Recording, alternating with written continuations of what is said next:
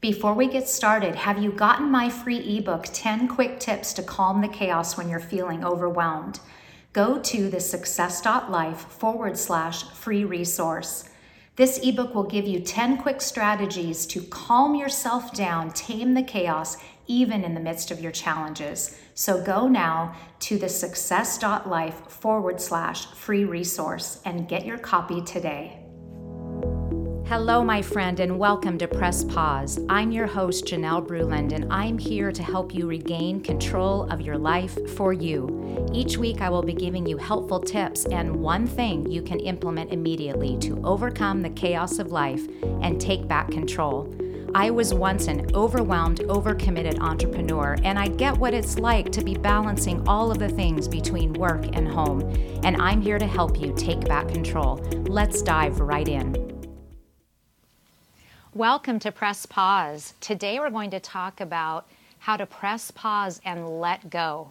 You know, this is such a hard thing to let go in your life in order to move on to what's best. And recently this has been on my mind because I have a good friend, a family member, and we've had a couple of coaching clients in just these last months who have gone stagnant in something in their life, and it's held them back from really being able to go to this next phase of their life, to really have the success, to live to that highest potential, because they're not able to let something go.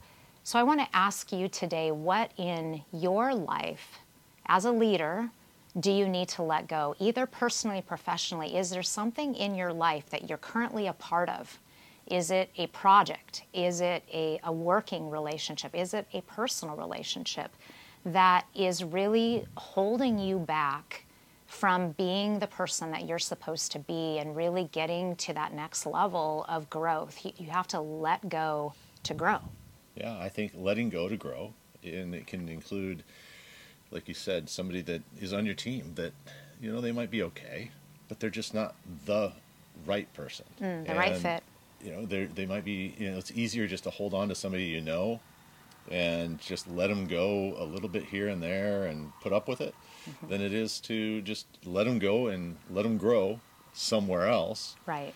And when you let them go, you can grow. I mean, it goes both ways. You're releasing them to do something better that might fit them better. Right. And the other thing when you're mentioning that is maybe we need to let go of things that are great, that are good, that are, you know, you're volunteering on a board, but that's taking time away from something else. You know, what is it that you need to let go so that you can grow?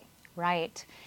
I think that it's easy to get caught up doing a lot of really good things, and good things are important, but there's only so much time that you have. There's only so much time to go around. So what is the most important thing that you should be working on? Are you spending time on a project? Are you spending time in something that is good, but it's holding you back from something you're really great at, something where you can make a worldwide impact with the passion, with the talents that you've been given, because you're kind of doing this thing as a filler over here? Yeah, that's good. And there's so many things you could put into that category. So it's hard. Because projects. You just want to hold on to it. And if it is good, it's hard to let go of good. It's easier to let go of bad. That's a good point. That's a good point. Because sometimes it's just, it's comfortable. I think one of the traps that we see people fall into, and I've certainly done it myself, is something's really comfortable. You're used to doing it a certain way. You've maybe done it that way for many, many years. You've been involved in this project. Maybe it's a service line in your business that you've always done this in your business. And it really doesn't make a lot of money, but it's something that you've always done. And so you really need to be ruthless. If you want to grow, you need to be ruthless about eliminating those things in your life that really are holding you back.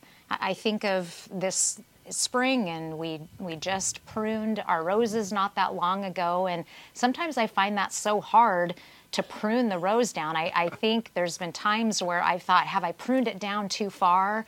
And when you really prune that dead wood away and you prune those branches that are going the wrong directions, then that rose just flourishes. And this is going to be the same way in your life or your business when you really look hard at where are those areas that either are dead and they need to be removed, or they're just stagnant and they're not really flourishing. But if you just cut away those things that don't really have the potential to become something, then it provides that freedom to be able to grow the way that you're supposed to grow. Right. But it takes getting out of your comfort zone, and that takes courage. Right. No, it's hard sometimes. For sure.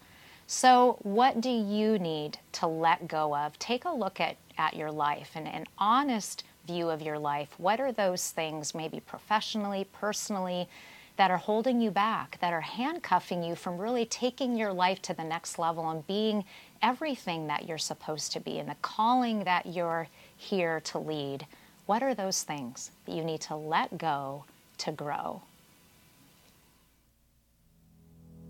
Thank you for listening today. Take that one thing you learned and start making it a habit in your life now. And be sure to tune in next week for another thing you can do to improve your life and be the best version of yourself. Cheers to making this time for you each and every day. If you're enjoying this podcast, will you please take a moment to leave a positive review? This helps get the message out to impact as many people as possible. And I encourage you to subscribe to this podcast. That way the episodes will drop each time a new one comes out. Remember, you don't have to be overwhelmed and overcommitted. You have the power to take back control of your life.